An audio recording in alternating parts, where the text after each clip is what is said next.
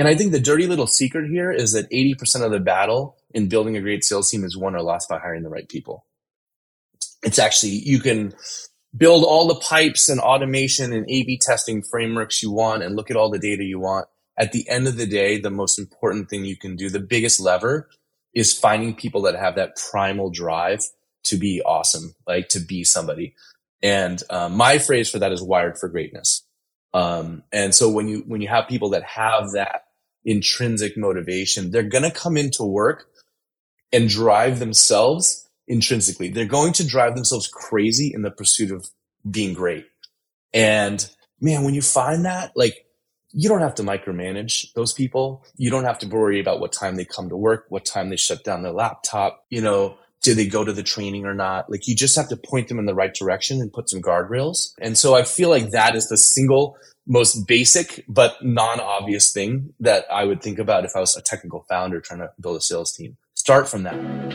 Behind the scenes, it was a small group of people that were doing everything. Slow is smooth and smooth is fast. I want to know how this insane growth actually happened. What are you doing when no one's around, no one's looking? Are you just showing up and doing the minimum? Or are you approaching it like a pro? Be a student of the game. We are back. Welcome to the GTM pod.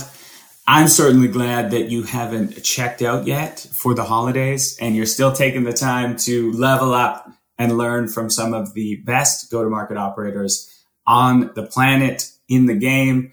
And to all those pushing hard for a strong Q4, we salute you. It's a tough environment out there, but deals are still getting done. It's still happening, and you got this. So keep it rocking. And thank you to everyone. Downloads continue to pop for this podcast. So we really appreciate all of you coming back each week and leveling up and learning. This is already episode 13, which is wild, but let's get right into it because I want to spend as much time as humanly possible picking this next guest's brain. I am joined by the infamous Suresh Khanna, who is the co-founder and COO at Pieces, former CRO and then president of AdRoll Group. And previous to that was the director of inside sales at Google. And of course, he also invests and advises across many different incredible startups. And we're lucky to have him as an LP in GTM fund. And a fun fact, he also owns a restaurant, Casa Indian Eatery in SF, that has won a ton of awards. But Suresh, welcome to the pod, my friend. Super excited to be here. Thank you, Scott. Well, thanks for jumping on. And I think we got to start with the hard-hitting questions. When one finds themselves in Casa Eatery, what's the one dish they have to try? Well, okay. So at Casa, the all-time bestseller is chicken tikka masala, which if anybody's an Indian food connoisseur, that's not sort of, not the biggest hot take. But I think what the real OG kind of customers love, we do like smoked eggplant. It's called partha. What we get out of bed for at the restaurant is bringing like simple home style food to like the West. And so we have these rotating veggie specials, and that's where the real goodness is. If you ask me, you got to go in and explore that stuff. It's the best. Hell yeah. Just wrote that down. Smoked eggplant. I'm personally a sucker for like a kind of ridiculously spicy chana masala. That's usually my go-to. There you go. Well, and I have to plug the chai. So my wife and I started Casa in 2008. I actually wrote the business plan back in 2002 in grad school. And we kind of sat on the plan for a few years. We have two kids. They were born in kind of after grad school. And then 2008 came around. We were like, you know what? No one has done this thing yet. We wanted to do like really cool, simple Indian food, no microwave, no freezers, just cook everything from scratch, really simple menu. And so we've been doing it since 2008. Now, none of the food is mine.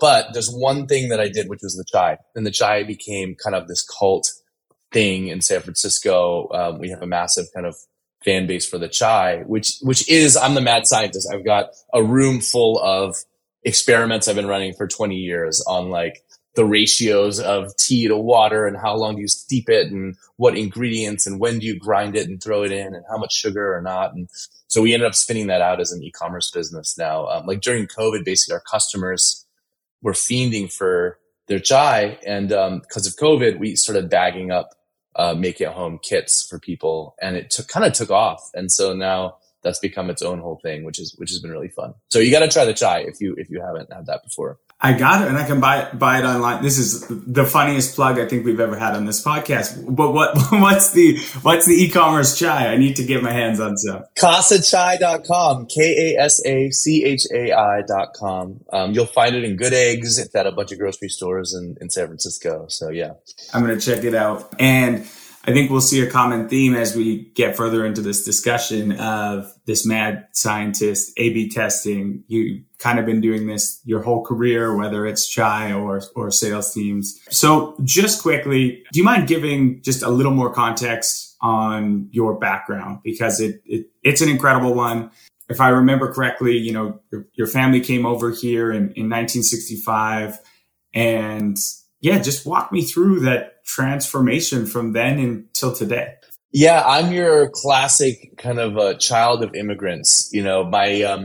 So I've got 3 older sisters. They were all born in India. And my dad just woke up one day at 35 years old and was like, you know what? Like, I'm just not going to get where I want to get to in India at the time. And he was a civil engineer. He was working on large scale irrigation projects there. If you've heard of the Green Revolution, he was like involved in all of that in Punjab. And he just was like, I'm not going to get where I want to get to, and just decided to move his entire life to the US. Got to San Francisco in 1965, turban, beard, civil engineer. And in that era, in this country, in this city, it's a pretty wild time to arrive. And he left my mom and my 3 sisters behind for close to 2 years to come and try to set things up. And what's funny is he landed maybe a mile and a half from where I live today.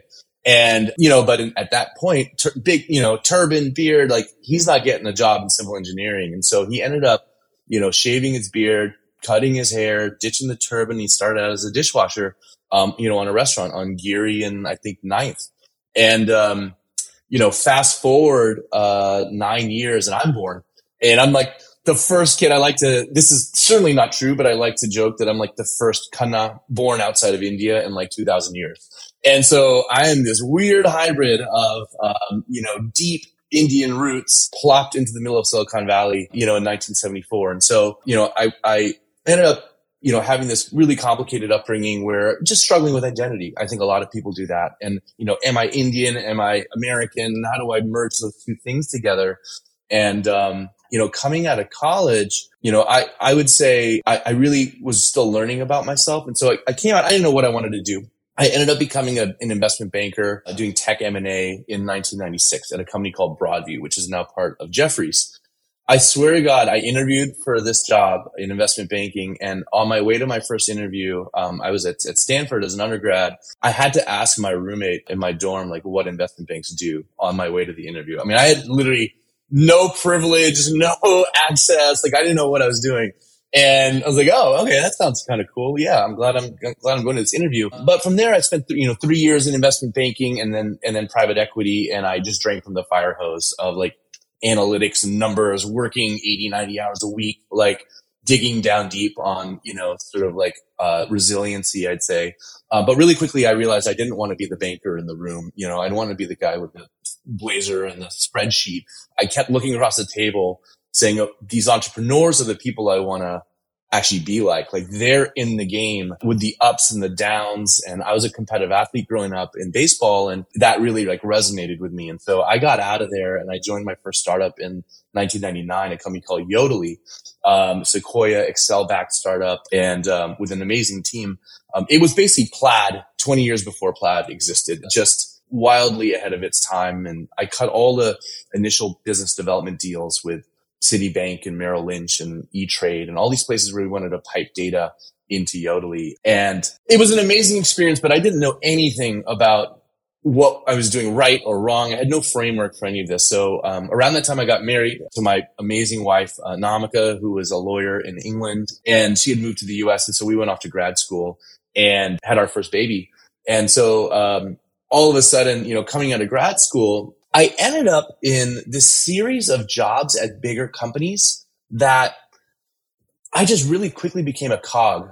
I had the opportunity to go to McKinsey after business school, but I had this little 6-month-old. And frankly, like my wife and I were working on our marriage and it wasn't going that well. Like he really missed England where she was from. And, we were both kind of like working through life. And I was a 26-year-old who was a dad sort of almost unexpectedly. We got pregnant right after we got married. And I ended up turning down the McKinsey job because I was like, it was the first time in my life where I had to reconcile, like, I'm not living my life for my resume. Like, I need to like be the person that I want to be. And so what kind of father do I want to be? And I just didn't feel like, I could be the father I wanted to be or the husband I wanted to be, or even like help participate in this marriage and get it stable if I was off 5 days a week on the road at McKinsey, like gunning it for the top of Fortune 500 America. And so I ended up turning that job down, and I needed to prioritize family. And so I ended up in a series of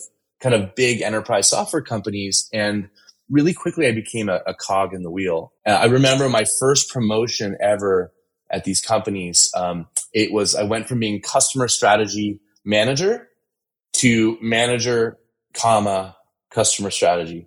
We called it the comma promotion. Like they took the word manager and moved just to the front and put a comma in it, and you got new business cards. And business cards were still a thing back then. And I feel like I remember I just kind of like put my head down. I was like, is this what my career is going to be like? It wasn't a meritocracy. No one really cared what I thought about anything. I wasn't asked any questions. I didn't get pushed to be the best person I could be. And it was just like, every 2 years we promote you, and that's the cycle.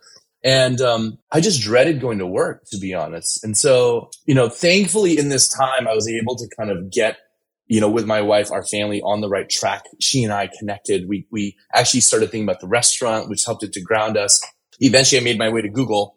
And I was just so lucky to join Google at a point where it was growing like crazy. And I learned from these titans of business. Sheryl Sandberg was one of my mentors. Sukhinder Singh Cassidy, who was actually my boss at Yodlee, was one of my mentors. And I just drank from the fire hose. I learned so much there. But ultimately, it's a big company. And I got to this point where, do I just go to work every day because they pay me really well and I get 3 free meals a day, and boats are floating by in San Francisco Bay outside my office, and I can see Treasure Island, and my team's all from these amazing places and they're so talented and the product sells itself. I was like, but for me, I felt like I wasn't learning as much anymore. And I felt like, more importantly, it didn't really matter. Like if my teams did like 300% of their goal versus 50%, like Google was going to be fine either way, and that really deeply ate away at me. Like I was like, I don't want that to be what my career is about. Even though I learned a ton there, deep respect for Google, it just wasn't what I wanted at that point. And I didn't want my kids to see me just grab my bag and kind of just trudge off to work because the benefits are really good. And so I ended up leaving Google. I remember I called my mom to say that I was leaving, and she cried. It was like the first company she'd ever heard of. My mom's like this 4'8" Indian, severe, like strict religious Indian woman. And she was so proud. She bragged to all her friends that her son worked at Google. And she's like, "Where are you going?" And I was like, "I'm going to AdRoll." And she's like, "What is that?" And a lot of people at Google said that too. It was like, "Where are you going?" And it's like, isn't AdRoll like a 15-person company? It's a feature in AdWords. Like, there's a million competitors that are really similar. Like, why there? And I didn't really have a good reason so much as I felt like I could jump in and immediately have impact. And that's what I wanted. I wanted to like change the slope of every company I was at from that point on. And I got really lucky at AdRoll. It was an amazing run. I made friends for life. We made a gazillion mistakes. We did some things really well. We had a lot of fun. There was no ego. We moved really fast and we caught some waves. And I was lucky to be the chief revenue officer for a 6.5 year run.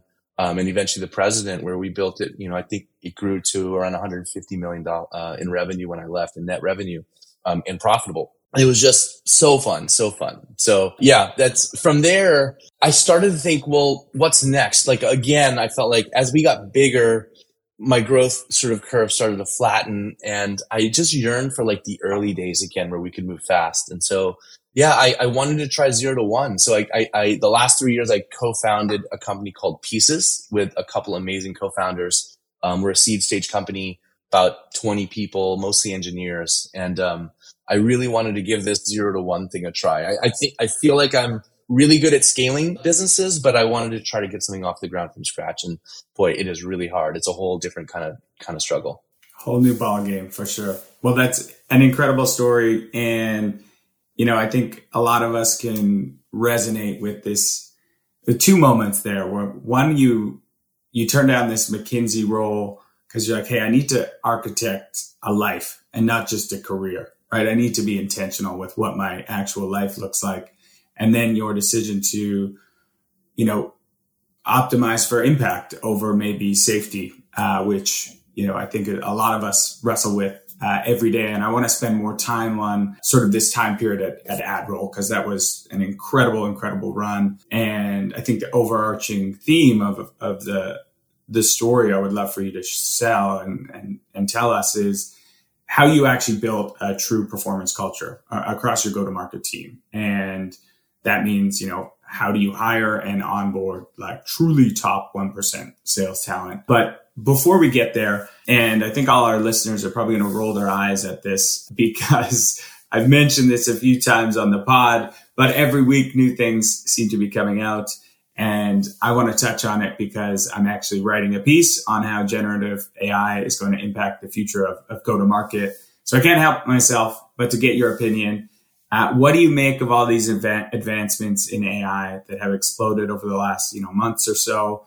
And how will this ultimately affect go-to-market? And just a quick hot take. I think it's going to be wildly impactful. I think this is a decade or even 2-decade transformation where every business process is going to be reimagined with AI at the center. It is on the order of the impact of the internet, in my opinion. And there's been a few points in my career where I've seen things where my jaw drops. I'm like, oh, wow, that changes everything. Slack was an example of that. Here, I think that we're at the first pitch of the first inning of how leading thinkers that are running marketing functions, sales functions, support functions, product, really every function, even engineering, everything I think will be reimagined with AI at the center. And the companies that adopt those technologies first will have enormous advantages. From a technology side, yeah, again, first pitch of the first inning in terms of there's a wave of startups right now in the generative space, whether it's text or images or video, or code. And so much of this is going to change quickly. But, I'm really excited both as a practitioner running teams, but also just as an investor, as an advisor. I want to throw my entire time into sort of being part of this transformation from day one. And it's going to impact everything. Like we live in our kind of B2B tech world, but like it's going to influence your restaurant in some capacity. I sent a bunch of podcasts to my fiance who runs an e-commerce underwear brand. I was like, I don't even know if you're going to need your agency in like the next 6 months, I mean, I think every agency in the world is going to change and put AI at the center. Probably the winners of the agency world will maybe don't exist yet, or they're just starting out where they're starting with AI at the center. Even think about marketing automation. Like, so are we going to just bolt AI onto Marketo, and HubSpot, or is somebody going to reinvent that entire workflow and process and system of record, system of execution with AI at the center? If I'm running social, for Williams Sonoma, how different is it to be pinged by the system saying, hey, here's 6 ideas for like a post today on Instagram, right? The text, the image, it's pulling from my assets. It understands my style and my voice. Or, it's November 15th. Like, do you have, Black History Month is in February. Like, have you got a campaign around that? Do you have newsletters? Do you have like promotions?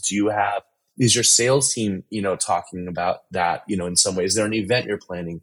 I really think the whole notion of marketing automation is going to change entirely, right, with this stuff. Great. And I'm hoping that we do reinvent, and no shade at Marketo, but I don't know if I want that world where people are just plugging AI into Marketo and letting loose. I think all of our inboxes are already scary enough. No, it's gonna be so interesting. I've heard of agencies already selling AI prompts. So people are actually buying prompts from agencies now because they know how to get the best image, the best blog using your kind of narrative and brand guidelines, which is so interesting to wrestle with what that looks like for the future of marketing as a whole. I do think it's still going to be human in the loop for a really long time, if not forever. So, I think it's naive to think of these things as just completely automated, but I think our ability to be more efficient and also more effective with a human, like take the best parts of the human plus the AI is I think it's a misnomer to think that all of this just becomes completely automated. Totally. Yeah. Well, that's almost the human side, right? Is the prompt. What do you feed the AI? That becomes the creative element to it, which is complete democratization of creativity a little bit because you have all of these. Well, we could go down this rabbit hole. I mean, even for my humble little, local Indian restaurant, I was in there playing around with copy.ai and, our chai business, we're a tiny little, CPG e-com brand and we've got, 30 SKUs, but gosh, the ability to go in and rewrite the product names, the descriptions, the meta descriptions, generate some captions for our social. I mean, that is enormously impactful for a small business like ours that's time constrained, probably skill constrained. So I think SMB, especially where I have this sort of through line of passion around local and SMB in my career, I'm most excited about that. Well, beautiful. I mean, there's a lot to discuss on this, and I'm going to continue down this rabbit hole and wormhole as I think many of our listeners will. But, this is a story-based podcast. I want to spend the majority of the time kind of dissecting what you were able to accomplish at AdRoll, because I know there was just a ton of learnings and a ton of things you did right, a few maybe that you would do differently. And I'll give the floor to you and transport you back to that time when you're building AdRoll and share that story with the listeners. Yeah. So if we pick up the story, from my background, so I had this amazing sort of experience at Google, but it was time to leave the cozy confines and go figure out what I was going to do next. And for me, AdRoll's office was this amazing place. It was at 6th and Mission in San Francisco. It was one of the roughest blocks in San Francisco. It was almost like the Hunger Games, just trying to get to the office on my first day. I mean, you are stepping over people and needles and other things that you don't want to step on. And I get into the lobby and I'm coming from Google, right? This is my first day after 6 years at Google. And I walk in the lobby and the security guard is like literally asleep at the desk. The lobby feels like the inside, like a tunnel going to like a pool at the YMCA. It had like this weird tiling on the sides. It smelled weird. And I was like activated. I was like, oh my gosh, like, this is who I am. Like, I'm an underdog. I'm an outsider. Like, I'm the son of immigrants, right? Like, I came from nothing and I'm an A's fan. I'm not a Yankees fan. And I was like, oh my gosh, I'm on the A's. Like, this is amazing. I got to do more with less. And it was my turn now as a leader. I wasn't at this big company anymore, which is what I kept telling myself. I wanted to have impact. Well, here you go. And it was my turn to help intentionally design a culture at AdRoll to figure out how to motivate people. Like, what had I learned? What did I want to intentionally do to make this a place that I would want to work at? And I was this person that was wired to be something because of my backstory and my family. And I thought so much about, like, what was it all for? Why did my dad leave everything behind at 35 years old? I've got to make something of myself to make that journey worth it. And so I wanted to figure out how to tap into that raw energy that was inside of me. Like, how do I find other people that have that fire inside? And I just needed to like find them and then unlock that energy. And so that was kind of what I started thinking about performance culture around. Like, how do I create a real performance culture? And, and I think when most people hear performance culture, there can be a negative association with that of like, oh, it's up or out. It's cutthroat. It's, lots of people getting fired. And really, I think I wanted to recapture that phrase, performance culture, and redefine it in what it meant to me, which is I think it was more about finding people who are wired for greatness, who yearn for that, and then understanding them and their motivations and supporting them to put them in a position to thrive. And so if you find people that are wired like this, like they want to be somebody and they feel cared for and supported, boy, that creates like a magical culture where there's like urgency and rawness. And, as leaders, you can demand excellence from people, and you can hold people accountable to performance because they hold themselves accountable. Like they want to be something. And so it's almost like training an Olympic athlete. You've got to push them, and it might not feel good to get pushed in the moment, but if you're wired to want to be something, you're going to know that coach or that manager or that leader you're aligned towards the same goal. And so that was kind of what I wanted to try to do is find. So the first big part of the challenge there was, how do I spot people in the interview process that have this challenge? And, one of my hot takes back then is I think that 80% of the battle, if you're a founder listening to this pod, and I advise a bunch of kind of like tech startups, and often it's technical founders that are thinking about how to build and scale sales. And I think the dirty little secret here is that 80% of the battle in building a great sales team is won or lost by hiring the right people. It's actually, you can build all the pipes and automation and A/B testing frameworks you want and look at all the data you want. At the end of the day, the most important thing you can do, the biggest lever, is finding people that have that primal drive to be awesome, like to be somebody. And my phrase for that is wired for greatness. And so when you have people that have that intrinsic motivation, they're going to come into work and drive themselves intrinsically. They're going to drive themselves crazy in the pursuit of being great.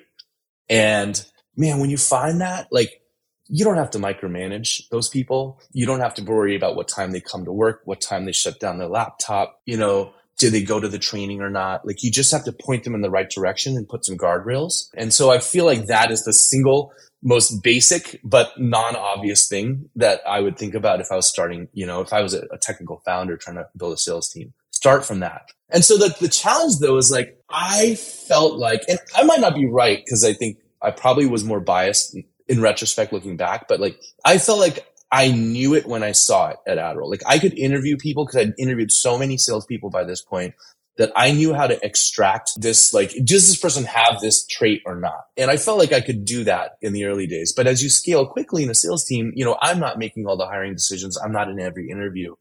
You have to define it in a lot more tangible and probably less biased way. And so how do you find people that are wired for greatness? And then you have to ensure your interviewing teams have the skills to actually do that.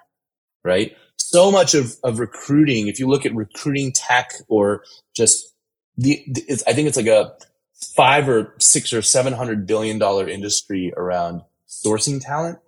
But think about it. There's not a real technology around training people on how to, like, once someone signs up for a screen, like, how do you interview them well? What questions should you ask? Like, what are you actually looking for in a response? What does good look like?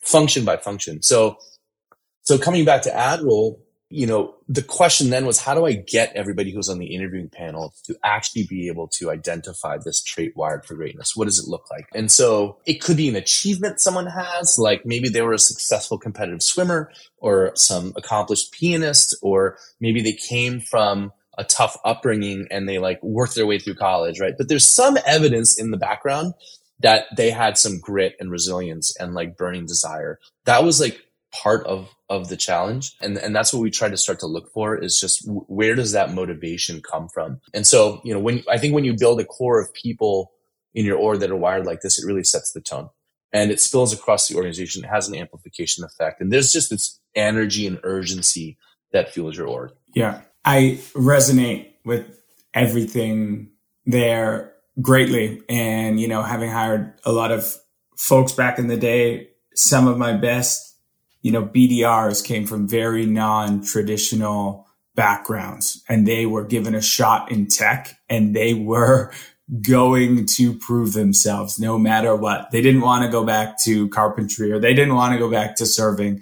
They're like, what? All they have to do is pick up this phone and book some meetings in this beautiful office and they give me snacks. Let's fucking go. They have... Our best sales rep, at the time, maybe ever, that I've ever worked with. I've worked with some really great ones, but we had this rep, Ryan Loveman, and he was at Admiral before I got there. And we had hired him off Craigslist. And he was selling, I want to say like telecom services, just door to door, and living in a van. That was what he was doing before Admiral.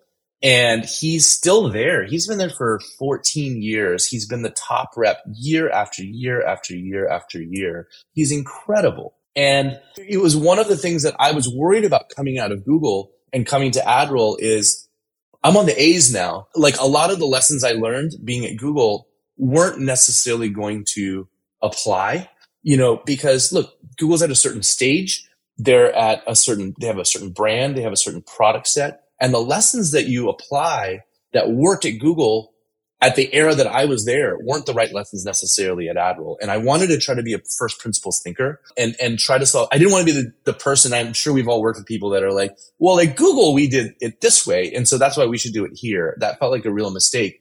And one of the big ahas for me was when I met people like Ryan. We had a couple reps with these non-traditional backgrounds that I had adopted when I got to Admiral.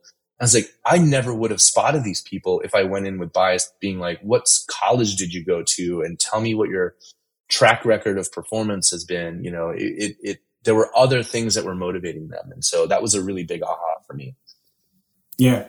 So you've mentioned the A's a few times. Obviously there's Moneyball references there, right? You have to completely rethink the strategy. It sounds like you did. What did you do right in kind of like codifying that or setting up systems? Because I think it can be easy, or it's easier when you're, like you said, you're interviewing everyone and you have this innate burning desire. So your ability to see it is maybe easier than some other folks. How did you start teaching this to other hiring managers and really scale this out?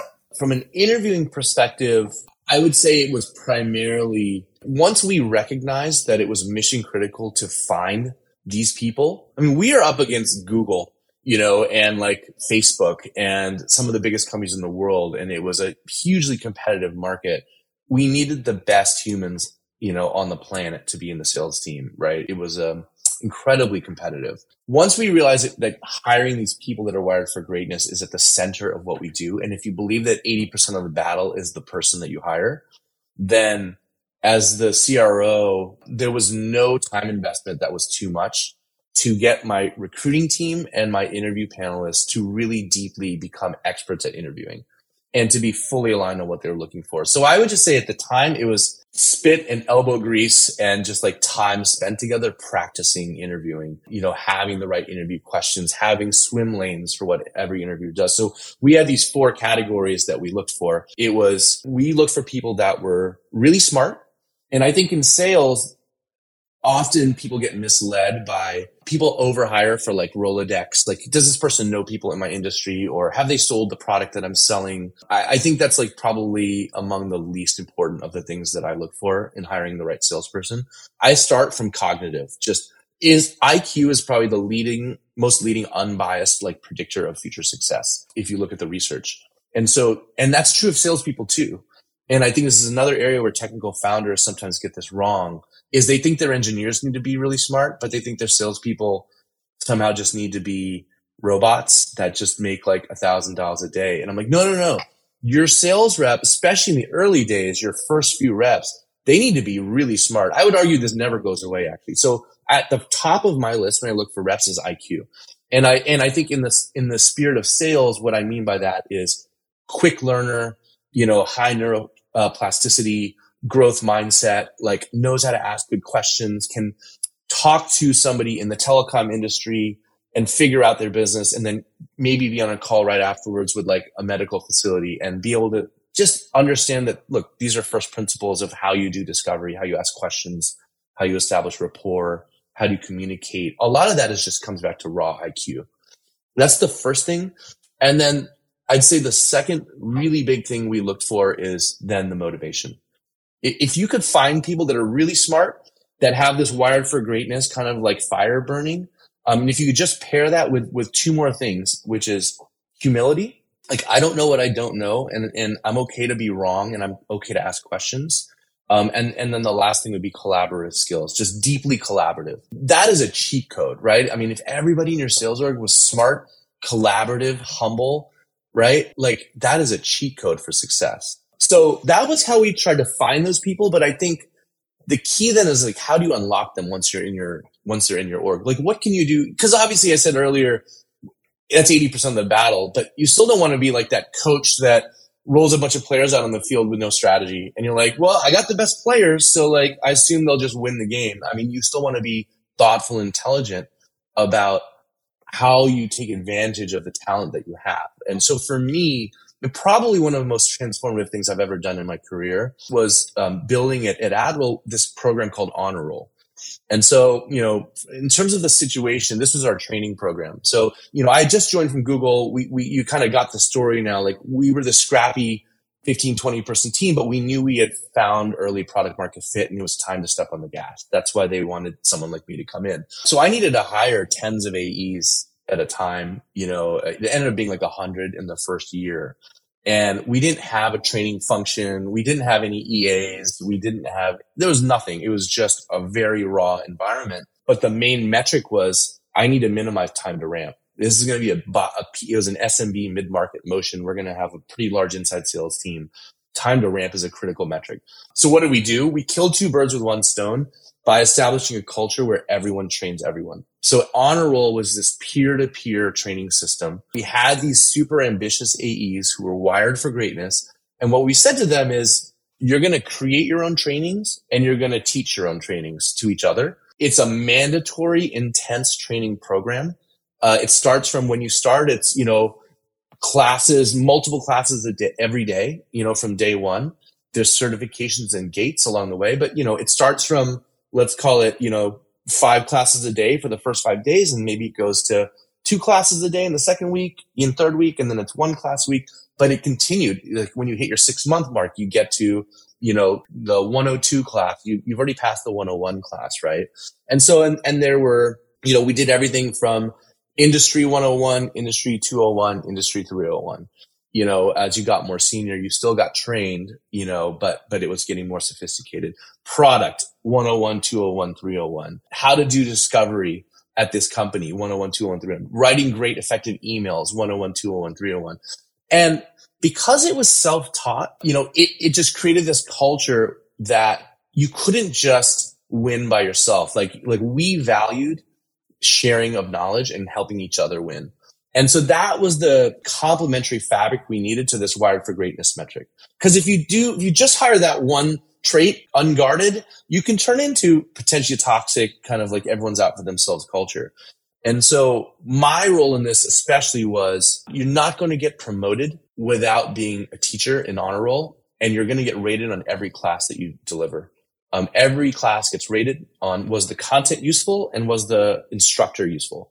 And those ratings were right in there in our quarterly rating system, in the promotion decisions. You wouldn't get promoted. You can crush your quota all you want, but if you're not teaching classes, you're not going to the next level. And I want to do a shout out to Lizzie Lear, who Lizzie Lear came over from Yelp back in the days. And she was just the orchestrator of all orchestrators running this program. She's my day one homie on this. And she was just in there running the recruiting process and this Honor Roll thing with duct tape, a bullhorn, and a spreadsheet. It was just no tech. It was just like, all right, 201, like product 201 is starting. Get your asses into the conference room. We get a founder to come in and teach the class. And, the founder got rated.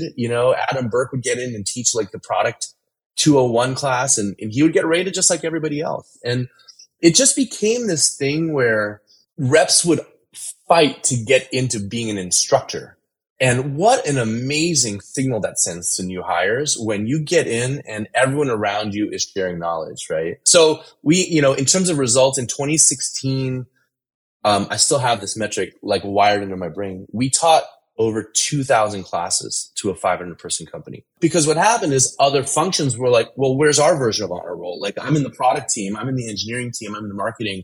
Like I also want to like learn and develop, and I want to teach and share. And so it became this wonderful sort of culture of learning and sharing across the whole company. Incredible. That's the golden, that's what everyone's hoping for, right? Is this basically this honor roll program? And I was going to ask you about like incentives and what's the carrot for them, but really it was their only path to promotion. Like it almost sounds like hitting your number was table stakes. What you're here to do is teach and share your knowledge and level up the collective, not just the individual. Well, we're here to win as a team. And the first thing is you need to do your core role, but what are you doing to make everybody around you better, right? Encoding our values around collaboration into the promotion decisions was really, really, really important. The fastest way to tear this culture down and this system down would have been for me to promote people that were just out for themselves. Which can be tough. I imagine there were some players on your team that were kicking ass and you probably wanted to retain them. They were probably ambitious and you probably had to make some difficult decisions not to promote them because they weren't maybe bought into this idea, and that would start eroding the whole system. And then the brilliance of it too is your future leaders who are teaching have just been reinforcing their own learnings through teaching others. So, they're ready for that next step. I think we all know that, nobody knows everything about everything. So the teachers were definitely sharpening their own knowledge of the curriculum by being forced to articulate what matters. And so I think it made our senior reps better, right? Because they really had to, if you can explain it, that's a really big step. Like you don't know what you know until you have to try to explain it to someone else, right? What was interesting, to your point is on the, were there tough decisions we had to make with reps that maybe didn't buy into this, is the culture became self-policing. The reps valued it so much that it oozed in the interview process.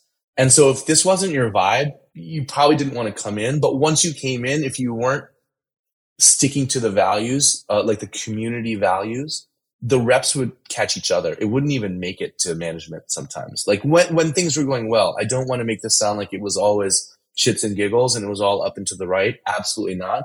But there was a magical phase here where this worked really, really well. And the reps very much policed themselves. And they would pull someone over and be like, hey, we've talked about this, right? Like this is what matters to us. And that was really cool to see. Yeah. That self-policing performance of demanding excellence. That is culture in an essence, right? It's like a group of people sharing the same ideas and thoughts. And if they can self-police each other, that's incredible. So quickly, I want to go to the other side of the fence. So you had this kind of magical moment, everything is working. You've got the self-policing culture that demands excellence from each other. Where did you go wrong? Put another way, what would you maybe do differently looking back? So many things.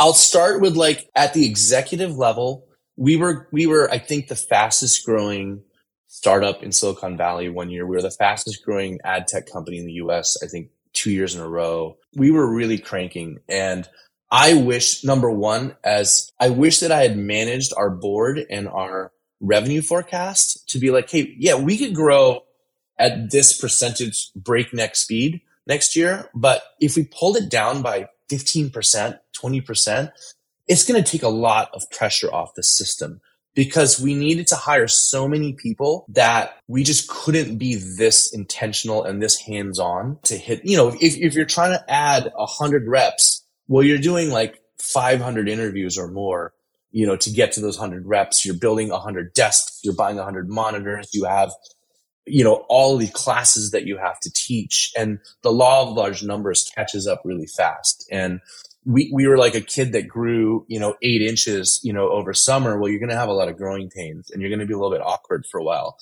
And so, this system worked amazingly well when we were small, but as we got bigger, we did what you would imagine. We looked for ways to automate it. We looked for ways to scale it. It went from the top rep teaching, like Ryan Loveman teaching, how he structured his day, to a video of Ryan Loveman talking about how he structures his day. And we lost the raw energy and the visceral spirit that we had when we were smaller. And it became, I'd say, more of a traditional training program. And it was still impactful, but I'd say it wasn't what it was in the early days. The second thing is I kind of wish I had starved the head count and the budget for training. And this is a super counterintuitive thing to say, but like we built this because we didn't have any other choice. Like Lizzie was out there, with her duct tape and a bullhorn and a spreadsheet because what else were we going to do, right? There wasn't time or resources or tools. And sometimes I think there's this abundance of software can really dehumanize like processes, and it can take the energy and spirit out of things, if that makes sense. Like there's an intuition that great people have. And so, I think that peer-to-peer spirit had more legs on it. We kind of centralized and automated just too early. I wish I had stuck with that more. Yeah. So I'll push you on that. And I'm sure you've thought a lot about this. So you're kind of forced to automate some things as you get bigger. You're forced to think about ways to scale it.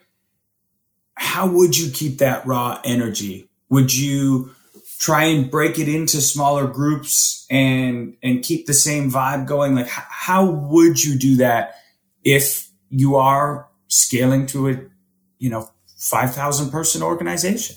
I think that middle management, like that layer of managers that are team leads up into, like, say, through directors as you get bigger, that is the critical layer to try to keep the spirit. Because often those people came up through the ranks and they embody the culture. And that's why you probably made them a team lead, and then they probably made their way to a manager or director. I needed to hold them accountable to say, hey, this was the thing that set us apart. This is core. And what I mean by that is, by holding them accountable, is I want to see your scores. Like, I want to see the classes that you're teaching, and I want to see the scores of the attendees, and I want to see, how are our instructors doing? And that would have been a good use of my time. I couldn't go impact, 400 reps, but I could impact 20 or 30 or 40 managers, right? In a management all hands, to say, this is the thing I want to hold you to. That training team, it could have been a one-to-many, a more decentralized sort of like approach. I would have kept it decentralized more. And that would have really empowered a team lead or a director, my team lead sitting in EMEA in the Dublin office, running the Nordic region.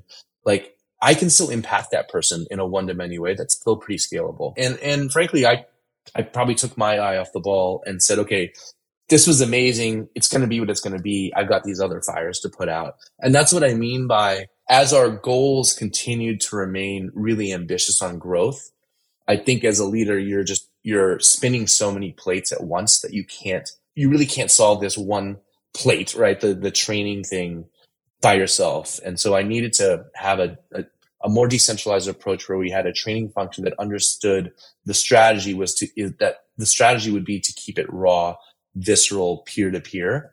I would have done that a lot longer. And I think it's okay to apply technology to this. There's nothing wrong with technology, especially in a remote world. We're not in the same room. So these are naturally going to be on video. And I think it's okay to record things at times.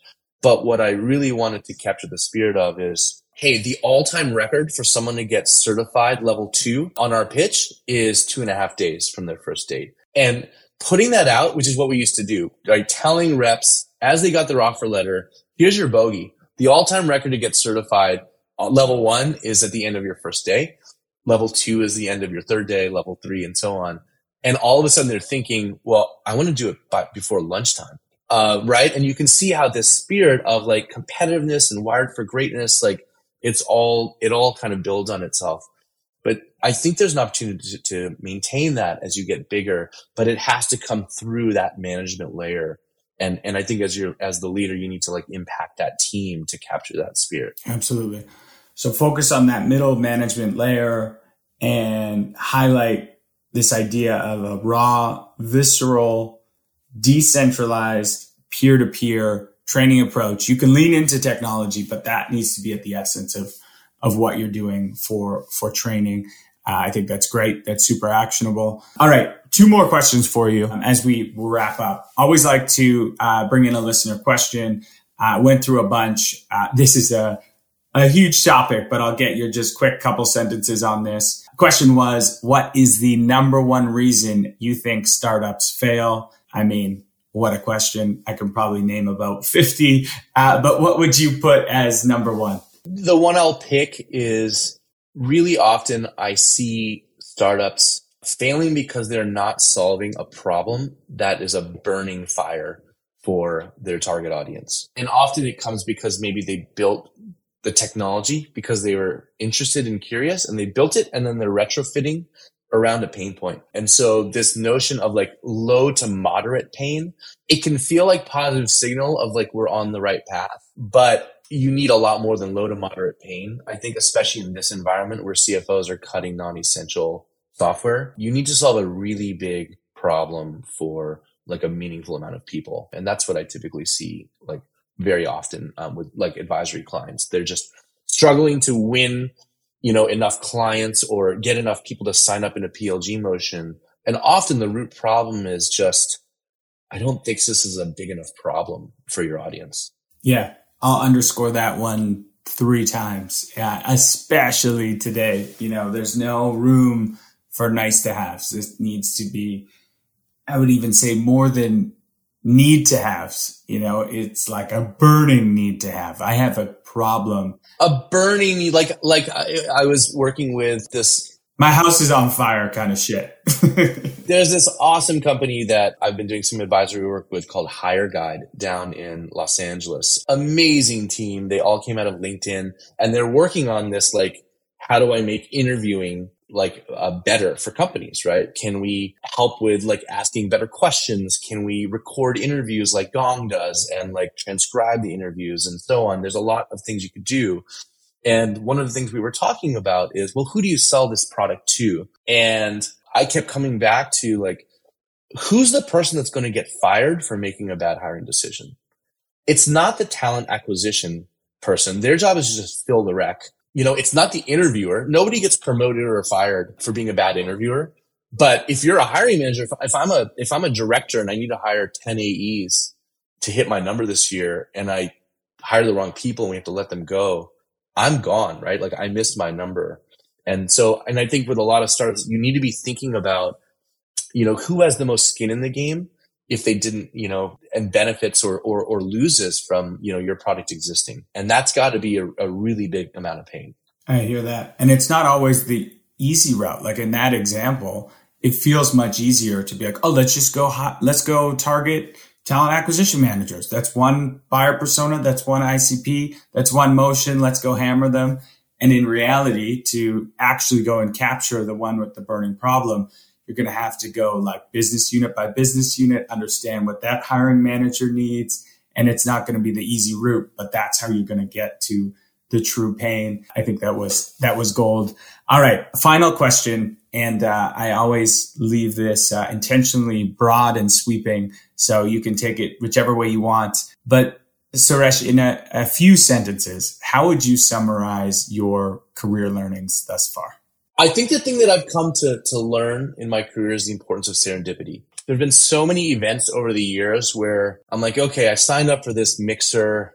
Gosh, it's 5:00. I want to go to the gym, or I want to go home and I'm tired and I'm grumpy. And I'll drag myself to this thing. I'll go through the event. I will be like on the way home and saying, that was as much of a waste of a time as I thought it was. I regretted that. And I'll get home, and then a year later, 6 months later, 2 years later, something will come of that event. And so as you get just more mileage, more data, more life experiences, I've come to realize that you have to create these opportunities for yourself in the universe. And you have to be out and open to the world of possibilities. Oftentimes you're going to feel like you're putting yourself out for something and it didn't work, or it wasn't worth the effort. And almost always I'm thankful that I did. And it ends up being like a net positive. So yeah, the importance of serendipity, energy, putting your ideas and intentions out to the universe. It's a little bit hippie, but it's been really important to me. I am with you there. I was always told that half the battle is just showing up. You got to show up. That's where opportunity and luck lies. If you show up and then you mix that, with your broader learning of 80% of the battle of growing a company is getting the right people on board. You do those two things, you're going to be able to have a big impact on your team and the world. Well, Suresh, thank you again. Thanks for hanging out with me today. And in true form, you did show up this week in San Francisco. We did a happy hour, so thank you for coming.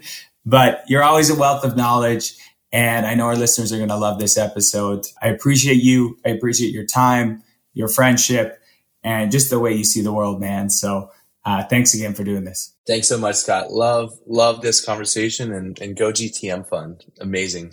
It's just an amazing community. Rock and roll. We're just getting started. And as always, for the listeners, listening is one thing. Execution is everything. I hope you apply some of these learnings and get out there and grow your business and your impact. And we'll see you all next week.